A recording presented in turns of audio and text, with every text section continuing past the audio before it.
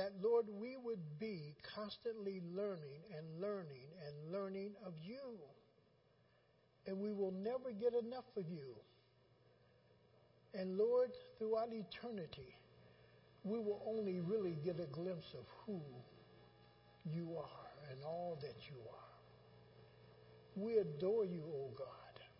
And we thank you for removing the blinders off of our eyes, that we could see the God of Isaac and Jacob, of Abraham, that we could see the God that Paul saw on Damascus Road, that we can see, Lord, and see how faithful you are, how loving you are, how gentle you are, how kind you are to us. Lord, we are your people, and we sit at your feet to learn from you. Would you allow your Holy Spirit to minister to us, to each one of us? Would you somehow grab our attention and draw us to your word?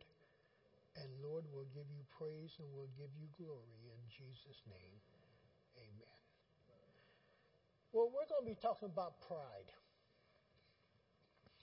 Oftentimes in church, you only hear about the negative pride. Now, I'm going to sit down, Miss Brown. She gave me instructions to sit, but that's hard to do. But the thing about pride is that there's a good pride, but there's a bad pride. We're the ones that have to judge our pride. Scripture tells us to examine ourselves. And we're the ones that have to really look at ourselves and ask the question, am I doing this out of a selfish pride? Am I doing this just to be seen? Am I doing this just for me? Am I doing this to just show off and show somebody else up? What's the real reason you're doing what you're doing? Now, Scripture gives us a basis for that. Whatever you do, whether you eat or drink or whatever you do it for one purpose, for the glory of God. Not about self, but for the glory of God. Now, good pride. Before we start into the text, I'm proud I'm a Christian. Every one of you ought to be proud that God has chosen you to be in the family of God. You ought to be proud of who you are, that God has created you and given you life. Nobody else has breathed life into you, and nobody else can take that last breath for you other than God. You ought to be proud of who you are in Christ. You ought to be proud that you have certain skills and certain abilities that is not of yourself per se, but of God. And God gives you those talents and abilities, and the question is, how far will you allow Him to take you with those talents and abilities and skills? It's not you taking yourself up. It's really God taking yourself up. And you all be proud every time God opens a door for you. Because you know what God wants to do with you? He wants to show you off. You don't have to show yourself off. He'll show you off. He'll put His spotlight on you. He'll allow you to be seen. And you ought to be proud that God wants to show you off as one of His children. You ought to take pride in your work and what you do. That don't mean that you're the very best at what you do, but you know you're giving it your best, and you're proud of what you're producing and what you're doing and how you are affecting the lives of other people. You're proud of that. We need to learn how to be proud of who we are. Based on this even, from some of the places of where we have come from. All of us didn't come from good, nurturing homes, good, loving parents. But God somehow raised us up in all that mess of our life. He raised us up. And look where we are today. There are 3 things that will really hurt you as a Christian. And they all basically, one is your ability to listen. Listening is so important. How many of you as parents tell your children sometimes, listen to me, listen to me? Listening says, I'm open to learning. I'm open to learning. It says, I'm open to trying to understand. It says, give me more. But when you close your mind and your ears to listening to others or allowing others to teach you, and in order to learn, you have to be a good listener. That you really want to listen and you want to go further. You want to understand more. And the second is selfishness. Selfishness hurts us. When the world is only about me, when I can't get my way and I can't do the things I want to do, and I'm going to hurt other people to get to where I want to get to, that's just selfishness. I don't have time for others. I don't have time for the wife. I don't have time for the children. I don't have time for friends. I don't have time for this. Because everything is about who? Me. And the only person I have time for is me. Is me. That hurts us. And then the other one is greed. We forsake everything else to after money. You know the best and most valuable possession you will ever hold is Jesus Christ in your heart. The second most valuable thing is a cherished wife, and a wife that you know that loves you. The next thing is your children. Then comes everything else. But those things are vital. But if you shut those things out of your life, you wind up being a very miserable, miserable, miserable person to be around. Because you really don't understand love. You really don't understand love. And you won't allow people to love you. Whether it be the wife, the children, or those who are close. You'll run after greed. You'll run after money. You'll run after this. Missing the most valuable assets in life is in relationship with Jesus Christ, a wife, a husband, family. Now, understand this. When you ignore God's commandments and God's word, you ignore it, you bring consequences upon yourself. You bring harm upon yourself. When you choose to acknowledge God's word, you also bring blessings upon yourself. Open doors that you never thought would open. Places you would be where you never thought you would be. But it all comes out of this area of pride. Proud of who you are if you're a child of God. And not allowing negative pride, if I may say that in a sense, that you think you are higher than God and you know more about life than God, and you can choose however you want to live, and God lets you do that, but you're going to ignore all what God has commanded how you should live. you bring hurtful consequences, painful consequences into your own life. Very simply said, when we pay attention to God, wonderful things happen.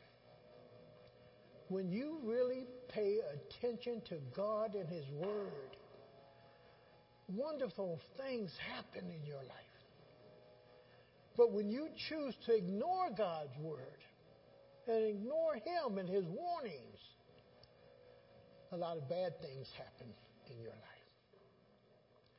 Where you are today, and that's all of us, where we are today in life, it comes from how we think,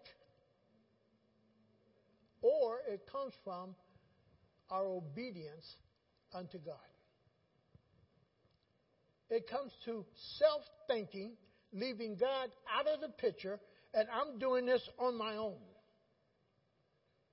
I'm making my own way. I'm doing my own thing. I'm figuring out how to maneuver around the system and around the rules and around this and around that. And I'm going to find a way that I'm going to get to where I want to be and what I want to do and reach my goals, no matter how I get there.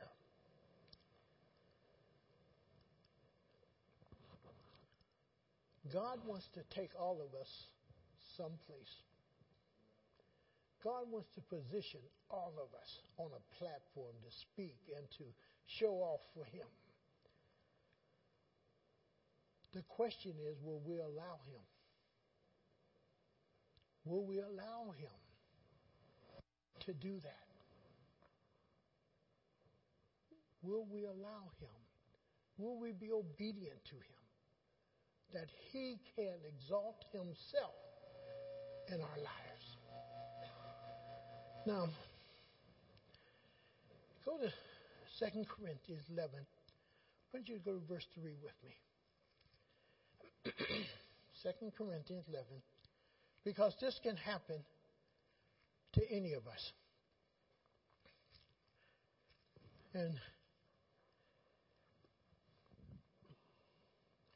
he says in 2 Corinthians 11, verse 3, but I am afraid that just as Eve was deceived by the serpent's cunningness, you may think you are really something hot. You really made it. You've really gotten over. You are living very comfortable. You have done this, and somehow you think, I did this. I did this. And when you start thinking like that, I want you to understand something. You're being deceived. You're being deceived by the cunningness and the deceitfulness of Satan. You're being undermined in your own mind about how you see yourself. And he goes on and he says that in this verse, he says, your minds may somehow be led, what? Astray. That your minds may be led astray from your sincere and pure devotion to Christ. That your mind might be led astray from your sincere devotion of Christ. Not acknowledging what He has done in your life. Taking Him out of the picture and making yourself the main character in the picture. That you're the main character in your life rather than Jesus Christ. He said that your mind may be led astray. Astray from what? Astray from giving Christ the glory. Giving Christ the praise. Acknowledging the one who has really built you up. Acknowledging the one who has really positioned you. Acknowledging the one who has granted you the title. The one who has also allowed you to manage and understand that's all you are is a manager of His wealth, not your wealth. His wealth. And he says, your minds may be led astray. And whenever you think you have accomplished something without Jesus Christ, you have really accomplished nothing.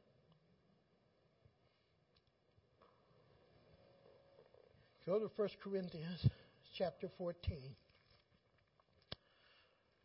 Paul is going to, in one sense, scold the Corinthian church because they think that somehow they have arrived. They come to that place where they think they've originated something. And Paul says, but I am afraid that just as Eve was deceived by the serpent's cunning mind, may somehow be led astray. Then you get in that 1 Corinthians 14, you're able to see some of it, what Paul's talking about in 1 Corinthians. He says, did the Word of God originate with you? Some of us think we are the authoritarian when it comes to the Word of God. And nobody else has a right to an opinion of it, an interpretation of it, or a thought of it, or a view of it. There is only one interpretation of God's Word. But there can be many applications of God's Word into our lives. The interpretation helps us form the application. How we're going to apply it into our lives.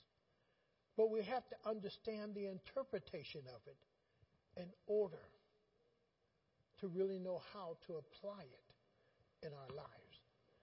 And Paul says to the Corinthian church, do you think you're the only one that has this knowledge? Do you think it began with you? Do you think that somehow God dumped everything just in you and nobody else? And he says, and he asks the question, did it originate with you? Did it just start with you? And the answer to that is no. No. There were other churches being planted. There's other churches that have the Word of God. So what gives you the right to dictate that this is the right way? And that's what Paul's getting on them about. Did it originate with you? Or are you the only people it has reached? Are you the only people that are saved? Now, there are some people that are saved that, oh boy, their lives are all messed up.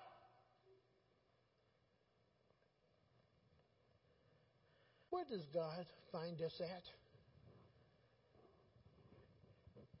In the miry clay. He finds us in the garbage. He finds us in places where we think we are really living. But he steps down from heaven into the miry clay, as he says.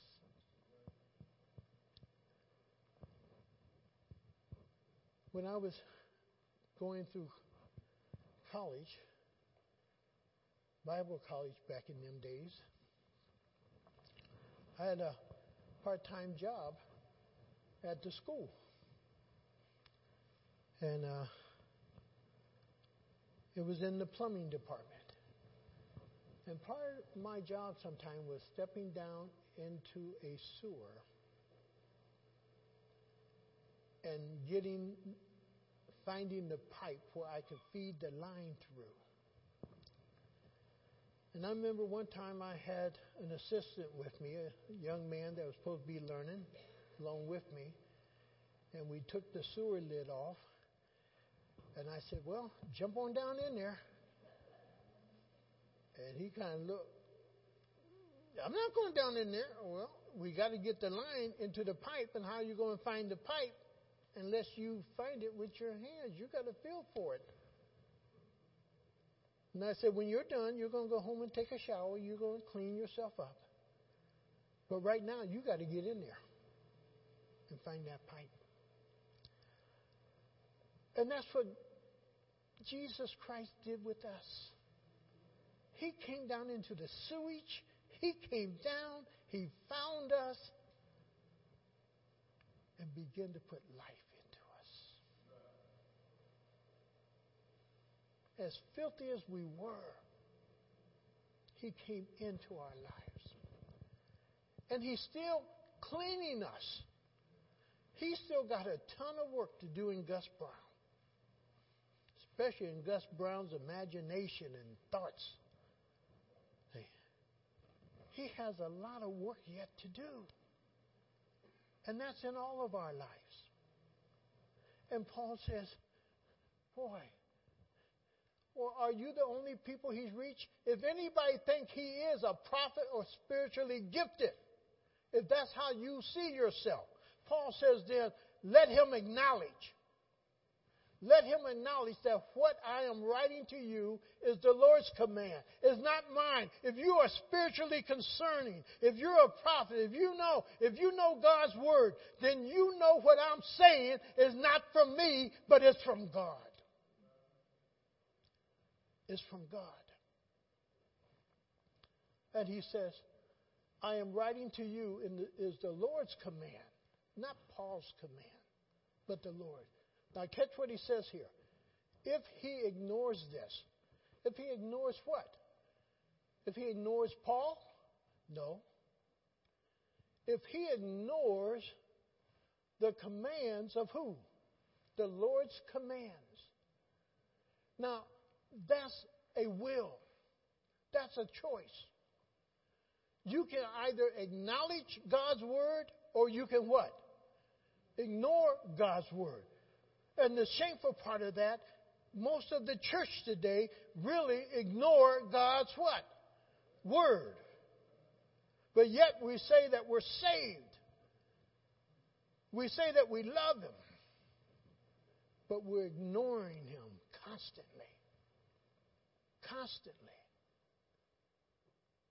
And he says, now, catch this.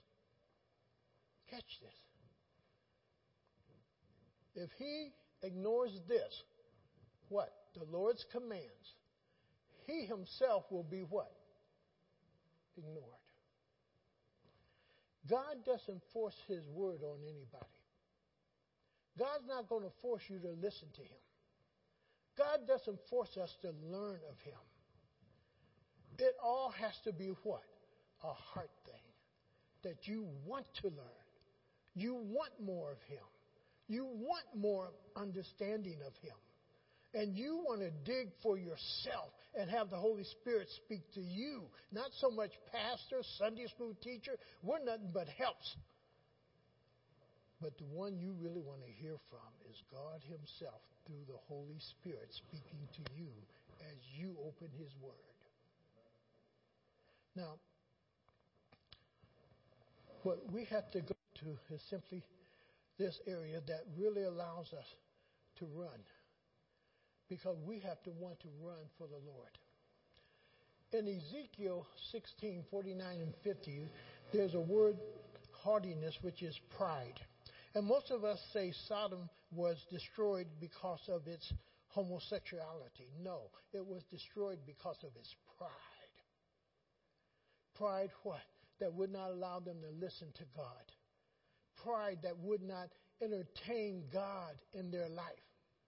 Pride that shut God out of their life and said, I'm going to do this thing on my own. I'm going to do my thing. I'm going to build my life. I'm going to do this. I'm going to do it all without you. See, that is pride. That's pride. And it destroys us. So Sodom and Gomorrah was not really destroyed because of, homosexuality. In that case, we wouldn't have no homosexuals around. It was not destroyed because of this sexuality. Boy, it wouldn't be too many of us around here if it was that case. Because of pride, they were destroyed. They would not listen to God. They would not entertain God's thoughts at all, or God's command. So the word says, because of their pride, their haughtiness, thinking that they were even better and knowing more than God himself, that they are destroyed. And he moves on into Proverbs 13:10 then. This is something that happens between a husband and wife more than anything else. Until the children get a little bit grown, then you begin to see it start happening in the children. The children know more than the parents. And that's simply pride happening in that child's life. It's not that he really knows more, but he what? Thinks. The mind now says, I know more than you. You're old-fashioned. You're outdated. And now the child believes they know more than you. And it causes an argument between mom and daughters, moms and sons, dads and sons, dads and daughters. It's just that area where we quarrel. But what we're quarreling about sometime or fighting about is our pride.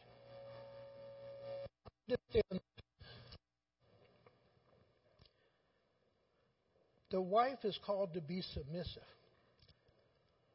But the wife is the best advisor to a husband. Because if his ship sinks, what happens to her? But then men are called. And a gentleman called me and asked if he could have lunch with me. And we went to lunch. And he let me know that he'd been divorced for over 7 years, but if he was to start dating, what would be the serious things? What would really be there? And how would he know that if he really loved somebody? 2 words. Are you ready to sacrifice and commit? Throw love out the window. Because we mix love up with TV love and movie love. And that's not love. You have to know you're willing to make a sacrifice for that person for the rest of your life. And you're willing to be committed to that person for the rest of your life. And the wife has to step into that role, and the husband has to step into that role. The husband has to step in the role of full responsibility. I am caring for God's daughter. I'm caring for God's children. I'm caring for God. He has given me the responsibility to care and take care of that which He has created. The wife has to step over here and say, boy, He's asked me to submit. I'm going to trust God.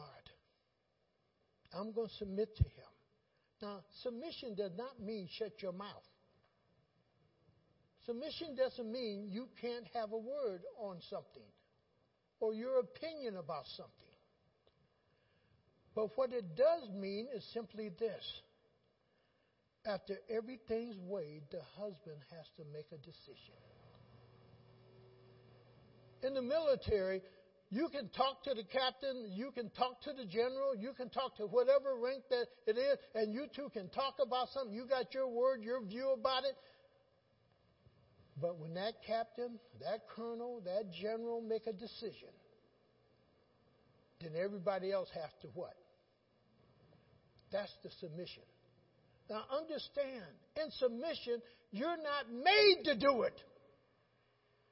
It's a voluntary term that's used here. It's a Roman term coming from the Roman army that you voluntarily submit yourself to the orders of somebody else.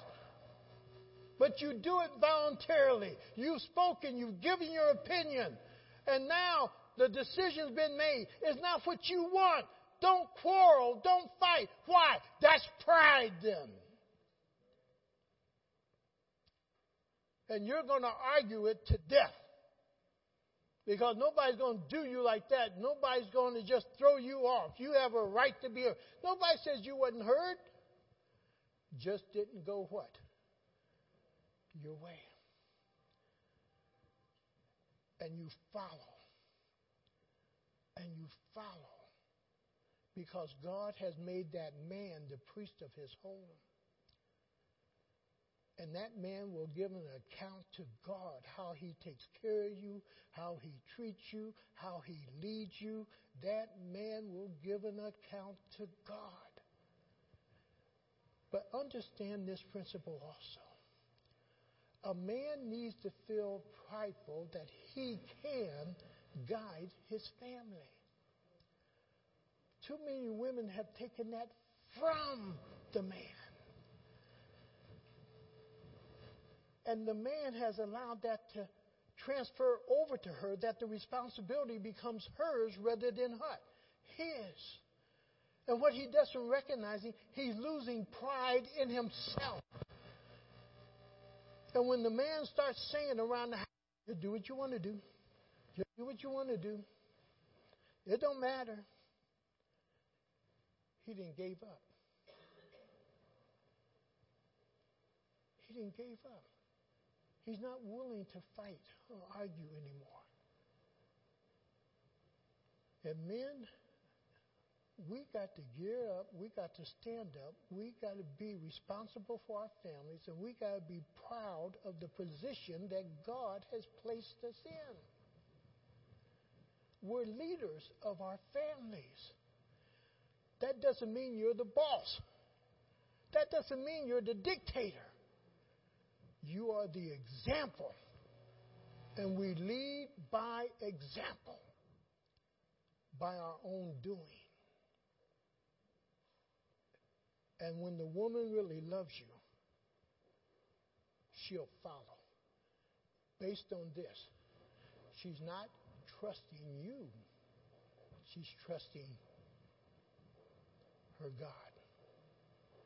That's going to order your steps if you will listen. If you will listen. And he says, out of pride comes all this quarreling, all this fighting, even within marriage, even within friendships, even with employees and everything. Because somebody has to be big enough to say, no more. No more argument. But also has to be big enough to say, this is the decision that has been reached. And sometimes that's difficult. But that's what leadership is called to do. To lead. To guide. In America, we want everything to be a democracy. Everything's not up for vote. We were dealing with this Vietnamese family. Elaine and I was over having dinner with them. And this is some years ago. They had just come into the United States about maybe being here about 6 months. There were about 6 or 7 children in that home. We never knew there was one child in that home. And Elaine asked the mother, how is it that your children can be so quiet? And she said, in Vietnam, out in the villages, the Viet Cong would come and take our children starting about 9 years old. And we had to hide them. And they had to be quiet. But they had to move. When we said, go, they knew where to go. There was no time to talk about it, question it. They just had to react. And she said, they still live that way. We still live that way now. They know how to be quiet when other people are in the house. Why? When other people came into our village, they had to hide and be quiet. You know, how many of us can go in a home and kids are just quiet? Or you say one word, they respond. You know, and even kids at a very early age will learn to argue with parents. And what parents have to stop at a very early age, you don't argue with me. Now, if I say, I want to hear your opinion of it, great. Why? You're giving them freedom to express it. Don't allow your children to just lambaste you with their thoughts and their ideals. First of all, do what I asked you to do. If you don't understand it, let me know you don't understand it. And we can get the instructions right. We can get them clear. But we're not going to debate about it. Let me ask you something. On your job, how much debating do you do with the boss? My brother lost a good job on his 89th day at Ford because the other men, after they had ran their quota, could go to the lunchroom, the rest areas, or whatever. But he didn't have 90 days in yet. Therefore, he was not in the union yet. So his boss tells him, you have to go work on another line. I'm not going to do that. They get to do that. I'm not going on that other line. I'm going upstairs. He got fired. Only had to just work about maybe just another 4 or 5 hours. He'd have been in the union. The next day, everything would have been just like the other men. But his quarreling, his argument, caused him to lose a very good job. Don't allow your child to argue with you while they're young. Teach them to be able to take a command. Teach them to be able to follow through with it without a great long debate. And you will teach your kids to trust you. To trust you. To trust you.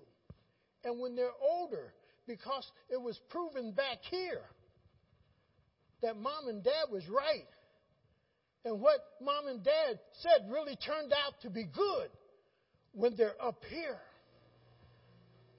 they'll still listen to you and really weigh it, and most of the time follow it. Now, the second thing he says, pride goes before destruction. Pride will destroy a life. Pride will destroy a family. Pride will eat at you because you're fighting to have it your way rather than God's way or somebody else's way. And he says pride goes before destruction. Before you're ever destroyed, your pride jumps up and you're fighting with something.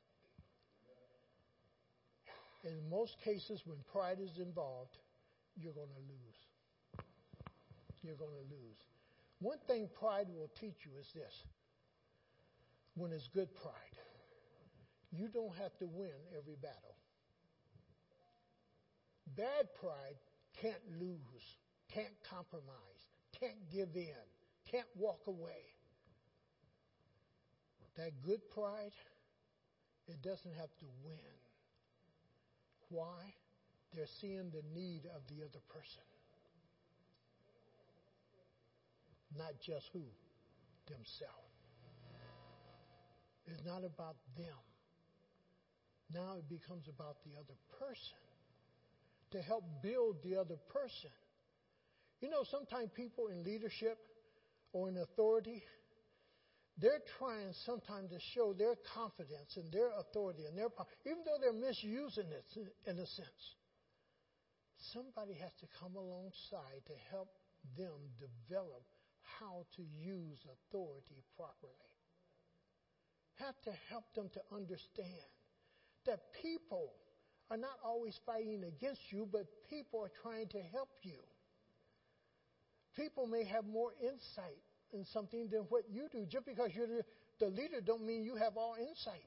Just because I'm the pastor don't mean I can't learn from Fred, that I can't learn from Charles, I can't learn from Ryan, I can't learn from Roscoe. I can still learn. I can still learn, but my pride, I'm the pastor. I'm the one who went to school. I'm the one who knows Greek. I'm the one who knows a little bit of Hebrew. I'm the one who knows how to research it. You know what God says and all that? Bunk that stuff.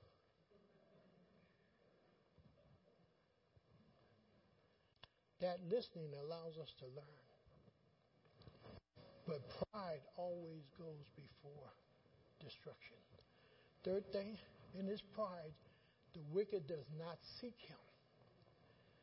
In 10:4, Psalms 10:4, turn to it. Psalms 10:4, and let's just read because it's so important to grab this one. and really put it in your heart and your mind and chew on it some today. The pride, in his pride, the wicked does not seek him. What is he saying? In his pride, I have no thoughts about God. I have no thoughts about his word. I have no thoughts about his will. I have no thoughts about God. What have I done? I've excluded God. I've excluded God. Now, you have a right to go and pick out any car you want to buy. How many of you take time to think about it? You say, I don't need to worry about that. I got the money. I can just go do it. But if you pray about it, you might be surprised what happens. Pray about it. Pray about everything. Pray. Pray. Pray. What are you doing? You're bringing God into the equation. How long do it take? God, do you want me to have this one? God, do you want this to happen? God, shut the doors if you don't. God, either you provide. It don't take a half hour of prayer. But it does take a thought in bringing God into it. And seeking his counsel just for a moment. He goes on there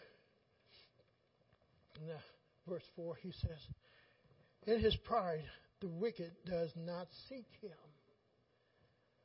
It's pride that keeps God out of our life.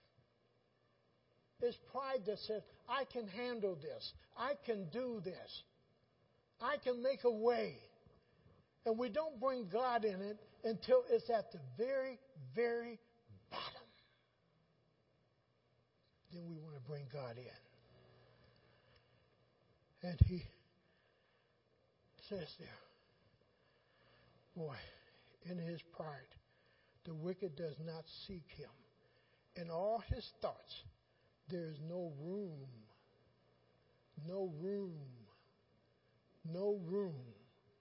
for God.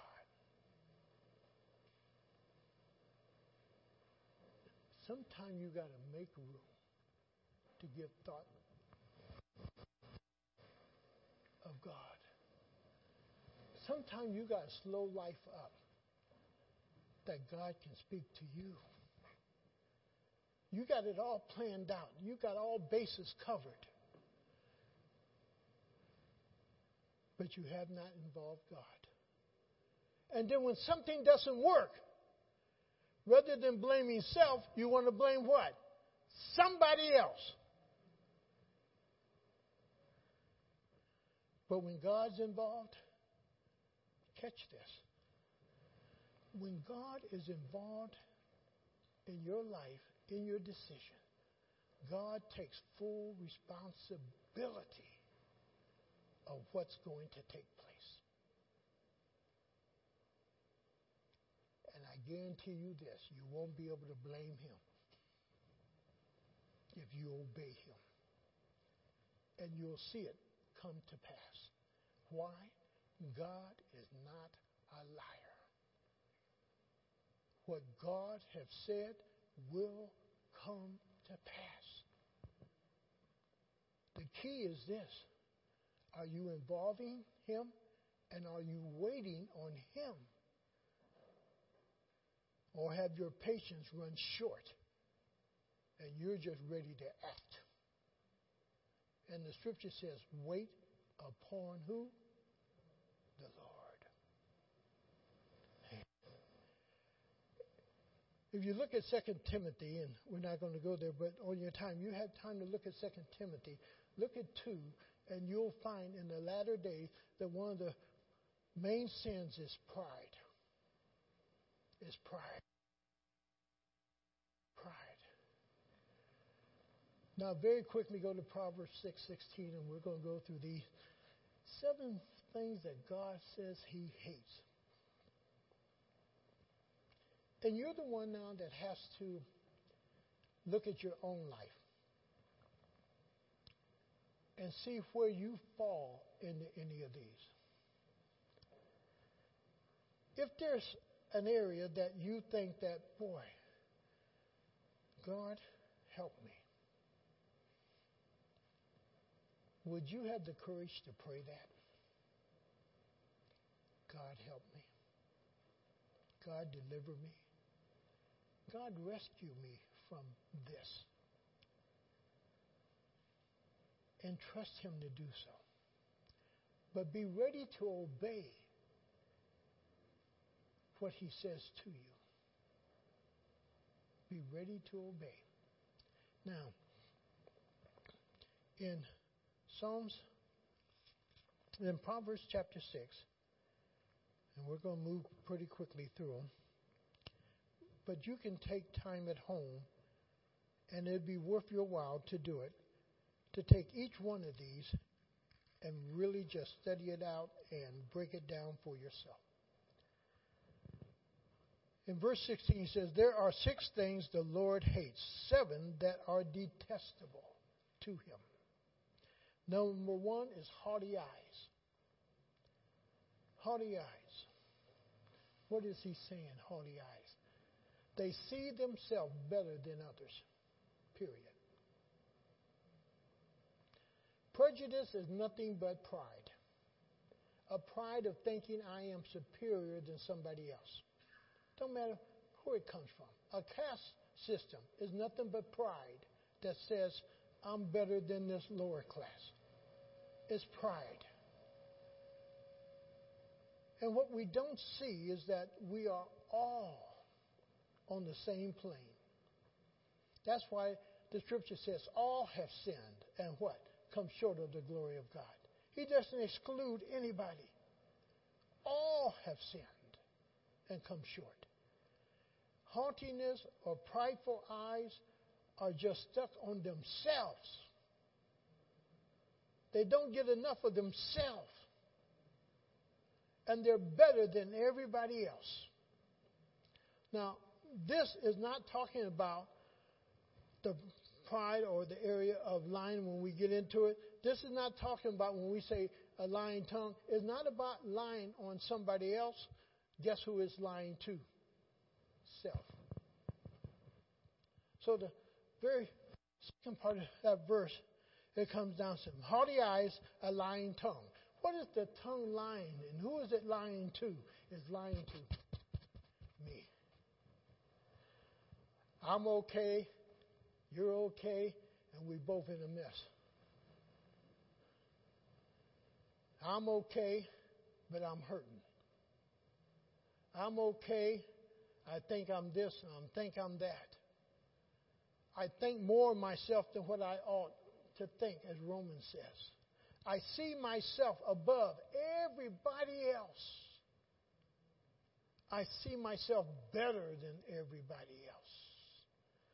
I see myself more deserving than what other people should have. Haughty eyes. But the lying tongue comes along and agrees with the haughty eyes. Yeah. And we lie to ourselves rather than speaking truth to ourselves. I'm in trouble. I'm miserable. I'm not really happy. I'm not really enjoying life. And allowing God then to lead you to that point. Why? Nothing ever changes in your life until you speak truth to yourself. If you're a lazy person, you got to admit to yourself you're lazy before you change it. Everybody else can tell you how lazy you are. But you think you're very productive. You think you are really using your time wisely. You think that you're doing something great. But yet, in reality, you're just lazy. And you won't acknowledge it. That's the truth. That you will not see about yourself. And your tongue lies about you. Very quickly, third one. Hands that shed innocent blood. We see that all the time. These mass shootings, campus shootings.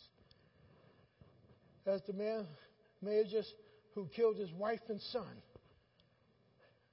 Hands that shed innocent blood. Why?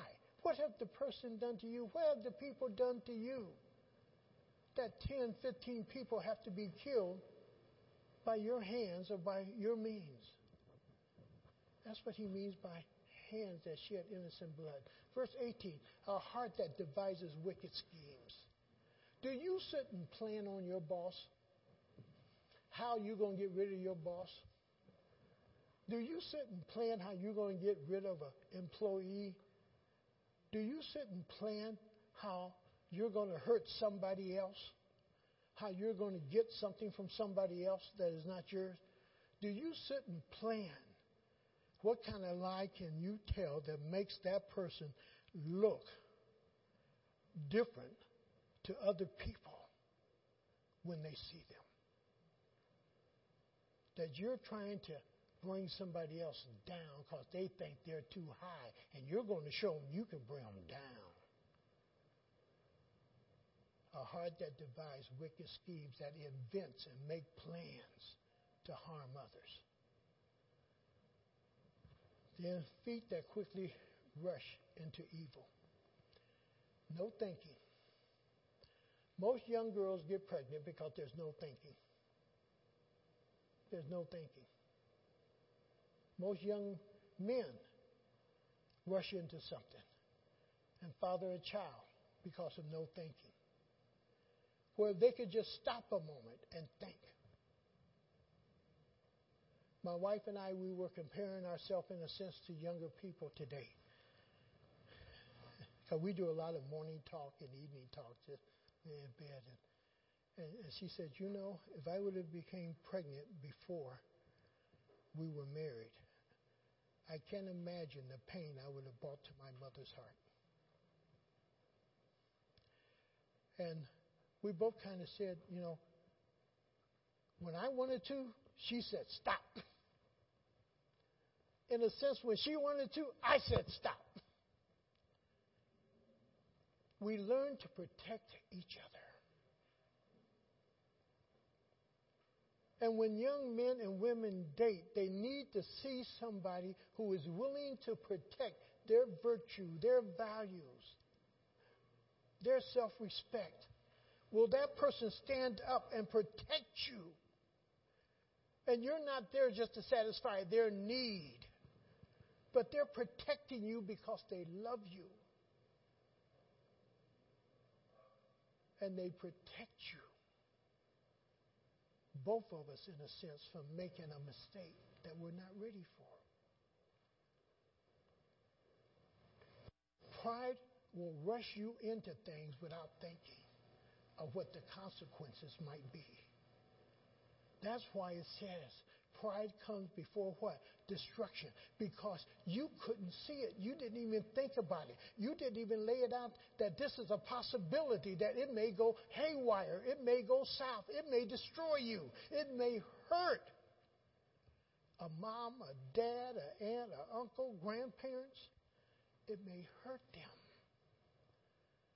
But today in our society, we have become so immune to it that somehow it's becoming more acceptable rather than seeing it for what it really is. Wrong. Wrong. Wrong. Feet that quickly rush into evil. Last one, false witness. That's when you lie on somebody else. You purposely diminish somebody else. You purposely tell the boss, they're not as good a worker as you may think they are. You don't see them when you're not just watching them. They really don't know what they're doing. When you're trying to tear somebody else down and you're playing as the witness to their life and you're going to destroy them with a lie. One of the worst things that you can do, now hear me, especially husbands, wives, whatever.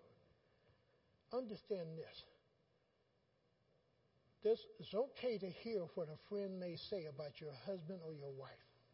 But you know your husband, you know your wife. You want to always believe your husband or your wife until proven what? Differently. Not on what somebody have said. They may have seen something And in their imagination, they add a little more to it. I remember one time when I first started in the pastor, somebody had called Elaine. They saw Pastor Brown riding a woman in his car, and they didn't know it was my sister.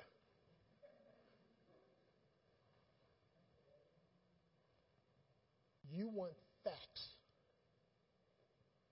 And when you have facts and truth, you're not lying. And it says a false witness. Don't become a false witness. Speak the truth. And our job as Christians is not to tear people down. It is to build people up. Our job is not to tell them what they can't do, but what they can do, because all things are possible with who? With the Lord.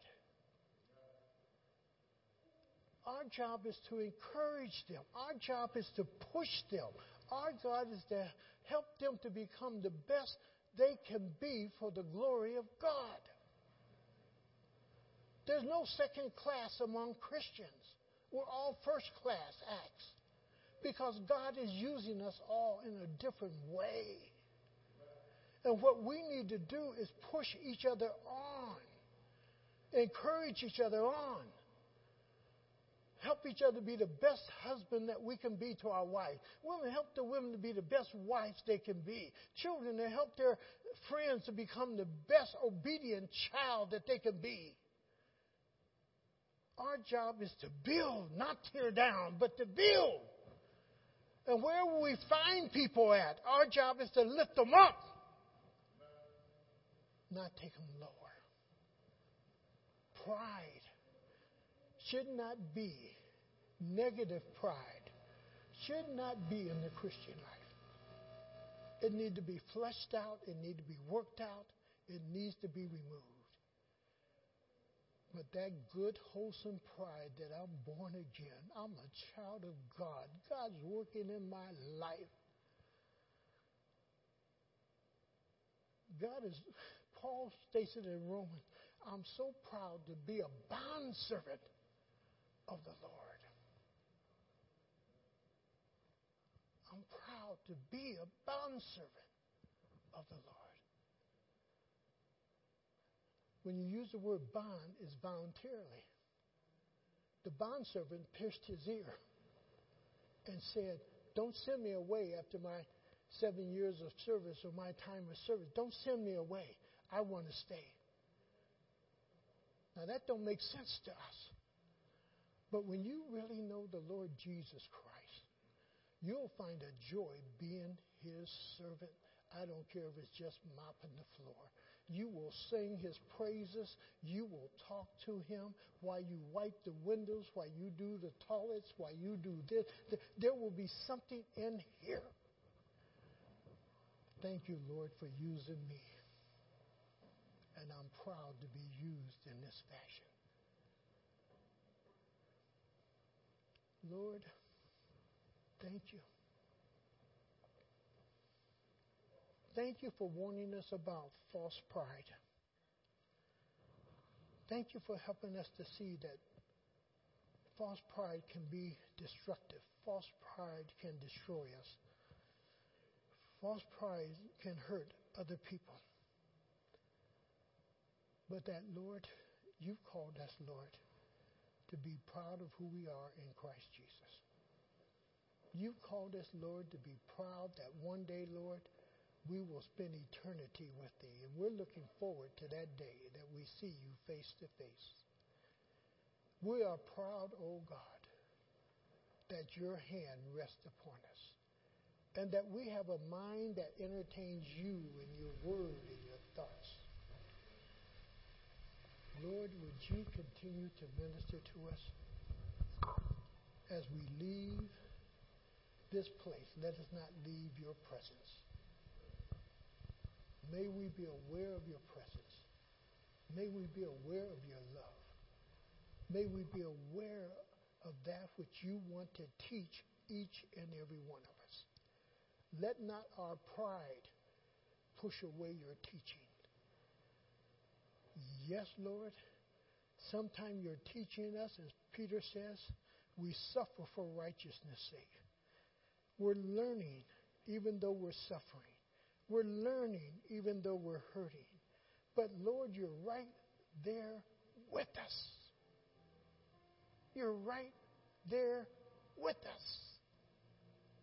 Let us not forget that you have promised that you will never leave us nor forsake us. But you're right there. Help us to open our minds, our hearts, our lives to you. And we'll give you praise in Jesus' name. Amen.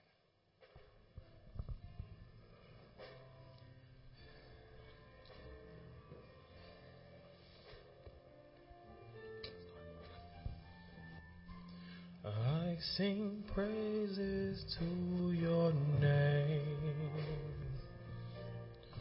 oh Lord, praises to your name,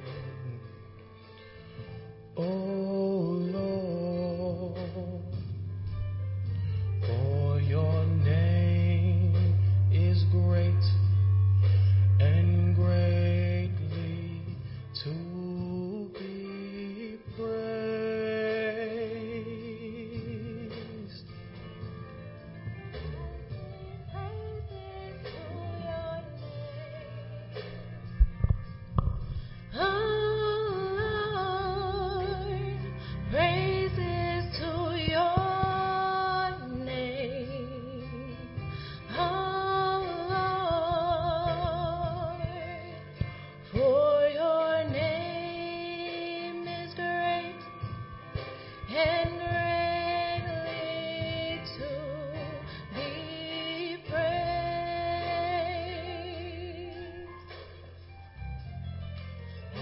Sing praises to your name,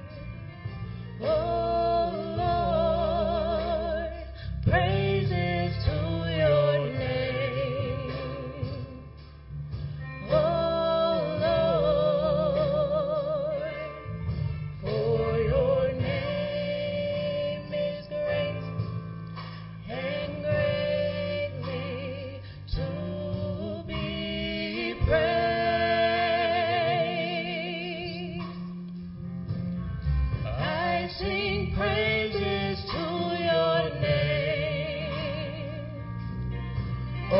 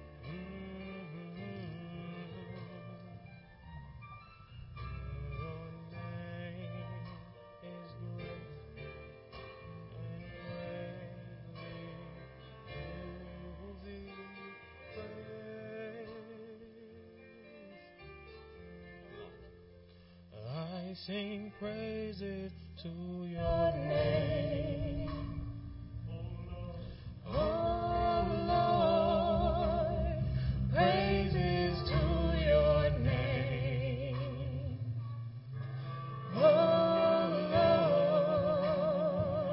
for your name is great, for your name is great. For your name is great, for your